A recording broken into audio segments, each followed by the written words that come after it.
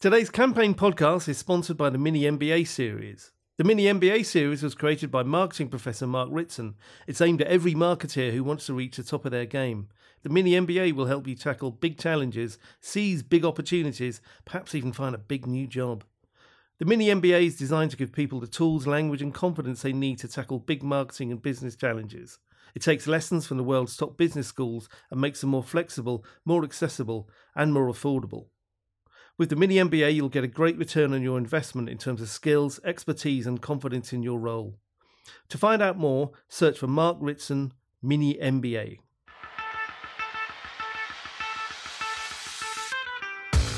Hello and welcome to the Campaign Podcast. I'm Imogen Watson, Working Inspiration Editor. Today we'll visit a panel from Campaign's TV Ad Summit, which took place on Tuesday, the 27th of February. Campaign UK editor Maisie McCabe spoke to the Emmy and BAFTA award-winning director and producer James Strong, who directed ITV's hit drama Mr Bates vs the Post Office. Told in 4 parts over 4 days, the programme dramatised the British Post Office scandal, a miscarriage of justice in which hundreds of sub-postmasters were wrongly prosecuted for theft, false accounting and fraud at the hands of a faulty computer system. The television drama transcended entertainment and became a catalyst for social change. Now, hundreds of people wrongly convicted are set to have their names cleared under new legislation planned by the UK government. Strong and McCabe examine this unique phenomenon and explore why it provokes such a vast reaction and worldwide demand for attention. They also discuss the implications for the future of TV drama, the portrayal of real-life issues, and how this will influence the strategies of broadcasters seeking to attract advertisers. Just to note, Ridley Scott's production company RSA Films has actually just signed Strong to its UK roster. Before we start, here's a quick word from another show by Campaign's parent company, Haymarket.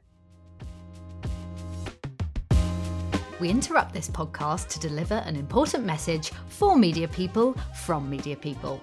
We are the Media Week podcast. 4 faces in the weeds of the media world come together to provide you with a digestible summary of industry updates and media bants. Each episode, Jack from Craft, Buki from Wavemaker, Charlie from Show Heroes, and me, Harriet from Publicis, chat all things from social, out of home, programmatic, and more. Tune in to wherever you get your podcasts to hear what's hot, what's not, and our opinions on navigating the industry.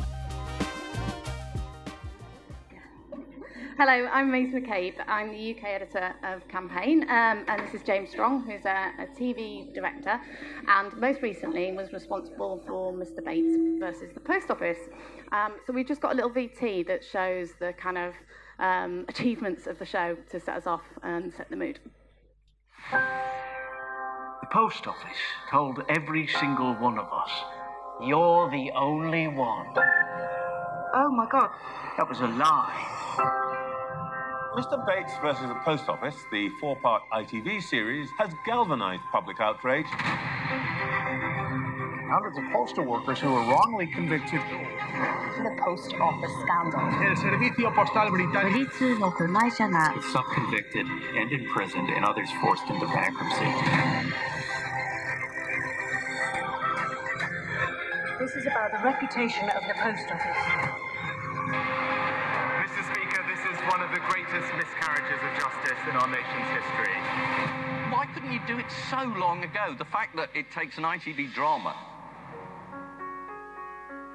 From this moment, none of us will be the only one ever again. Since it aired, hundreds of new possible victims have come forward. They told me I was the only one. I believed it was my fault. The more of you people I meet, the less I know how you're all still standing. We are truly sorry. At 10, a giant step towards justice for hundreds of innocent people caught up in the Post Office scandal. Conor Vellons has agreed to return her CB. We will introduce new primary legislation to make sure that those convicted are swiftly exonerated.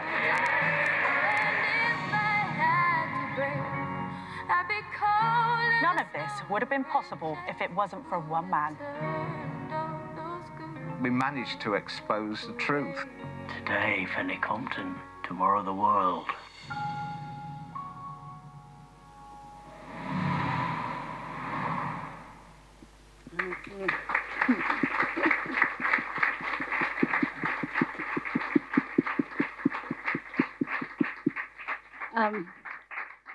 So, James, how does that feel watching? It still gets me quite emotional actually watching it. The impact and it's the real people. When you see them, they never fail to kind of get you and you remind you of the heart of this is telling their story and stuff. But I think the audience is 19 million as well now. ITV told me today. So. Yeah, it's gone up to 19, just the 19. Yeah. And so were you surprised? Obviously, you kind of been worked on this project a lot of last year, and you must have known you'd done well. You put together. We knew it was. We knew we'd done a good. We thought we'd done a good job. It's quite interesting. The executive producer Patrick Spence emailed us all the night before to say, look, we're up against the BBC tourists. It's a big drama. We might not, we might take a bit of a hit in the ratings. So look, brace yourselves. People will find it. We've done good work. And then, of course, next morning, it was 4 million overnight. We smashed the slot. And then the next night, we rose by 1 million. And then on the Wednesday, it was, it's Traitors is on. Well, now we're in trouble. Traitors is on. And we smashed them as well. And then by the end of the week, it was up to 10 million. So, and then it sort of tips into a phenomenon. Then it's on the front page of the newspapers. Then it's on every chat show, on every radio show, on every newspaper, every TV channel in Britain. And then so even leading the news at one. It's happening today. Yeah. It's still they're fighting like rats in a bag, trying to blame each other. So and it never stopped. It sort of kept every day. It was like another headline, another news story, and it's like I said, it's top story today right now on the BBC. So it's amazing. But, and what do you think? What was it about the story, the way it's told, the way it was presented, the scheduling, kind of? I mean, a lot of people ask me, how do you explain that impact? And it's a number of factors. I think the fact that the story was half finished, I think was key. That actually a lot of time you'll do this sort of TV drama, factual, true story drama, and it's retrospective, and you'll look back and you'll shine a light on something, and you'll perhaps get a good understanding of it. But this was live. This was unresolved, and I think people, and it was out there. People knew about it. There was newspaper articles. There was a book. There's a podcast. There've been panorama documentaries, but there was something about the nature of it as a drama that connected with that audience, that terrestrial TV audience, and so that when suddenly 5 million people have seen something, then it becomes water cooler. Then it becomes a talking point at the school gates, and it tipped over into that thing where it becomes a phenomenon, if you like. I think it is. I think you can claim phenomenon, if you can say it. If I can say it, yeah. Phenomenon. And so the scheduling obviously was interesting. I think it obviously was stripped over 4 days. Do you think that kind of? Yeah, I mean, I think we benefited from it being New Year's Day. I think you have a kind of captive audience. You have a relatively quiet news week. And so we kind of, benefited from those things, and a good slot. And we'd had good previews and all that stuff. And I think there was this awareness of lots of people kind of knew something about it, or those that knew that listened to the podcast were like, this is outrageous. But it hadn't captured the public. So I think a lot of people wanted to know more about it, and so watched it.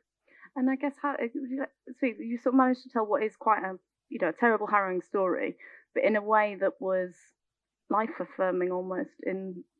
You speak to kind of, I guess, how do you go about doing that and pulling that together? There's lots of things going on, but my main MO when I was, set to direct it was, in many ways, it's a very depressing, terrible story of injustice, and these people have been through hell. But my feeling was that if it was a bleak watch and it was a tough watch, then you wouldn't take the audience with you. So I deliberately wanted it to be a kind of, not an easy watch, but a kind of a clear watch, and it was an attractive watch, and it's kind of, somebody said also, it's Britain at its best and its worst in terms of the whole. And I wanted to sort of show off that quintessentially Britishness in the way, in the locations, in the design, in the look of it and stuff. We were blessed with a very beautiful English summer when we shot it, and Welsh. And so... And was that good, or I guess? Well, it was what it was, because when we were shooting it, so it was choice. But it allowed, I think, again, a sense that you wanted to watch it, that it was a good watch, and it wasn't the emotions in there and the difficulty of what these people face and the horror is there, but it's a sort of a horrible, terrible thing taking place in a kind of beautiful place, if you like, or a recognizable place. That we all recognize those post offices and those streets and those fields and those parks and stuff. Are you a marketer facing a big challenge or a big opportunity? Maybe you're moving to a big new job. Well, you need the Mini MBA. I'm Mark Ritson, and I launched the Mini MBA to pack every little slice of valuable learning into a tiny amount of time. It will give you all the tools, all the language, and all the confidence you need to tackle any marketing challenge. That's why we like to say, Mini MBA, major ROI. And obviously it's sort of quite a classically British drama. So with the way drama is funded now, was that difficult from a sort of budget perspective? The budget was tight. It was really tight. And interestingly, we, normally for this sort of high-end drama, you would look to get co-producers or foreign sales to up the budget. We got nothing, not one penny. It's a story about the post office. It's a story about the post office in Britain. Who cares? And so it was a really sort of tough, because it spans 20 years. You've got lots of characters, lots of locations. There's courtrooms full of people and all that stuff. So it was a big ask, and we had to ask the cast to reduce their fees, so everybody did it kind of a little bit helping the budget, but it was still a tight budget. And but since I'm sure they've sold it all over the world now. Yeah, I mean, it's literally gone everywhere now. So that's great for them. So obviously you've got lots of experience. I missed out for Speed, your very extensive back catalogue, but you've worked on big dramas like Broadchurch and Vanity Fair, Vigil. Do you tailor do you work any differently when you're doing commercial telly versus kind of, I guess, work that's not going to have ads against it? I mean, no, not really. I think whatever it is, I want to get the biggest audience possible. And there's sometimes a sort of snobbery that if something's successful and millions of people watch it, then it's somehow not as meaningful as something that 6 people watch that gets nominated for an award. But I think accessibility and openness and kind of trying to appeal to a broad audience is a skill, and actually is something that is important to bring stories to as big an audience as possible. So, and it comes down to clarity and all the choices of the normal directorial choices, but they're really about being, I think, opening up worlds and making it easy for people to follow a story and to set your worlds up and to set your characters up and to really rigorously examine the scripts, so that if you're confused and it doesn't make sense to you or the actor, well, it's damn well not going to make sense to the audience either. And I think sometimes, you look at a script and you're like, I don't understand it, and so now you do learn to question them and be rigorous with the script, and then from there you can build a visual landscape around it that and then the performances and all the editing and all the things the choices that you have kind of combine to hopefully, it's story led, so it's whatever style suits the material. But you want to bring the audience. And how do you choose your ad breaks? Where are the ad breaks going to go? I mean, if you're doing a commercial, if you're doing an ITV show, then they're embedded in the script. And I think, again, at script stage, you work to make sure that it's either a full stop or it's a question, or you can't ignore the breaks. And I think sometimes people, I don't want to work to that, and I'm going to pretend the adverts aren't there. And actually, you're making a big mistake, because the adverts are integral, and actually they help the rhythm of the drama. I think if you get them correctly, they give you a pause, they give you a question, they give you a push forward. So initially you embed them in the script, and then when you shoot them, you're always mindful. This is an end of part. This is a break. And equally, coming back off a break, you've got to reset the calendar a bit and remember, you've got to take people back in. And I think if you're aware of that, I think it makes, again, a more comfortable watch and a more enjoyable watch, and an easier in the right way watch. You don't want to be thrown out because you're halfway through a scene and then suddenly you've slammed into a commercial break and stuff. So they're very carefully. I take a lot of time to, and then when you get into the edit suite to kind of manufacture them so they work, because you can't deny that they're happening. So you might as well embrace them and make them use them as moments to take a breath and hold the audience and want them to come back to answer that question or whatever it is. Okay, great. Do we have any questions on the floor before we move on? Or do the questions here? We've got some questions here. This is a good one. So I don't know who it's from, but it's not controversial. So it says, how did the show come about and end up being commissioned? Well, there was, I don't know if you remember, there was a documentary on ITV after the drama finished. And so the makers of that documentary, a little company called Little Gem, originally took the idea to ITV Studios 4 years ago. And then Polly Hill, drama commissioner, commissioned a script, and Gwyneth Hughes commissioned it, basically, and said, this is amazing, we should do it. Yeah. And so then there was 3 years of Gwyneth meeting all of the people, and you're talking hundreds of people, and then whittling it down and deciding on how to tackle the story and how to tell it and whose story to tell and stuff. And then I think became quite clear that Alan Bates was the way in, that he was the kind of hook that you could take through right the way through to the end, because he led the campaign. So he naturally became the focus, but then it was about building the other characters around him. Because am I right in thinking some of them are real and then some of them are kind of amalgamations of people? No, all the victims are real. All the characters are real. The only amalgamation is the forensic accountant was 2 people, and we couldn't afford 2 people, so we had 1.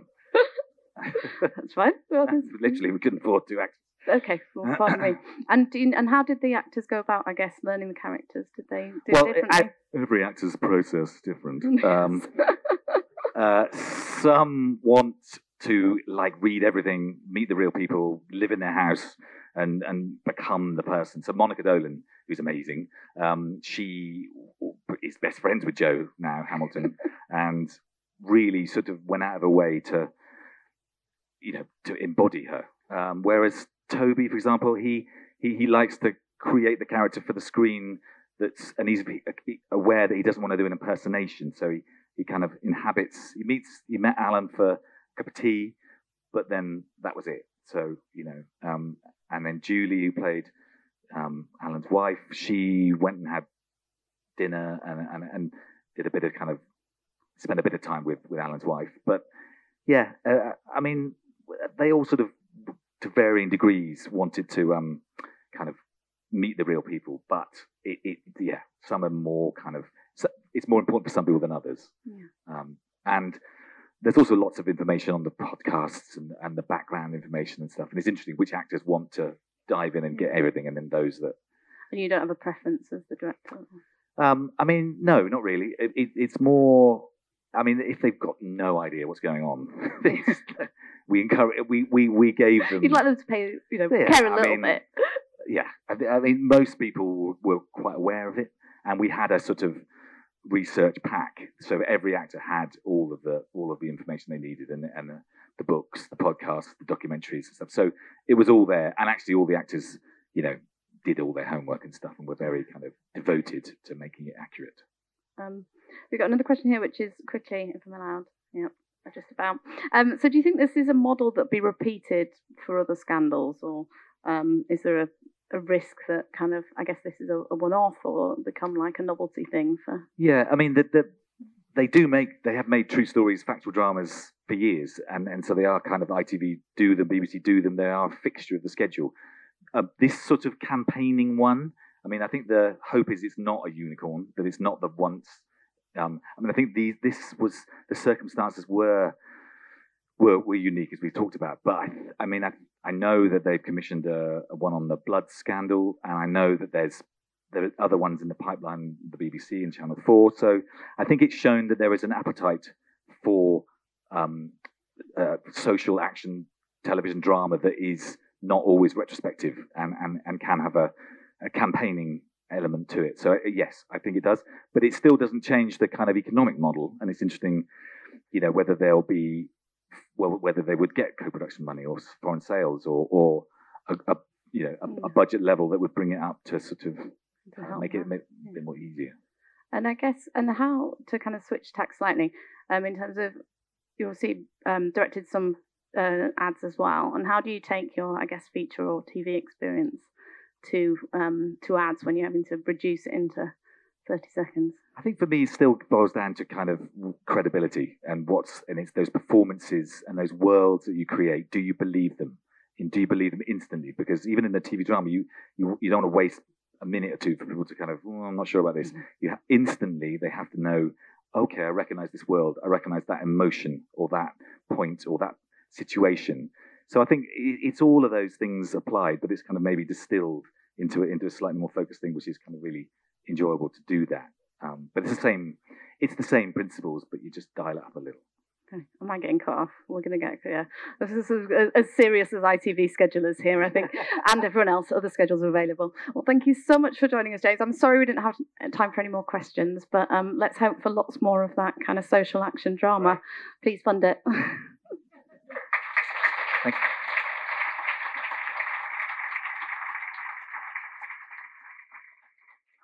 That's all we have time for. If you'd like to learn more about what we've been discussing, then please visit our website, campaignlive.co.uk, where you'll also find details of our subscriptions. And if you enjoyed this episode of the Campaign Podcast, then follow us, like us, and leave a review wherever you listen to podcasts. While I have you, I just want to flag that tickets are still available for Campaign's Inspiring Women Awards, which takes place next Thursday, the 7th of March. It's an evening event, it's at 7 p.m. And I'll be hosting a panel on making the C-suite fit for women, so you won't want to miss out. Big thanks to Haymarket producer Till Owen and studio manager Nav Pal. On behalf of the Campaign team, thanks for listening. I hope you'll join us next time.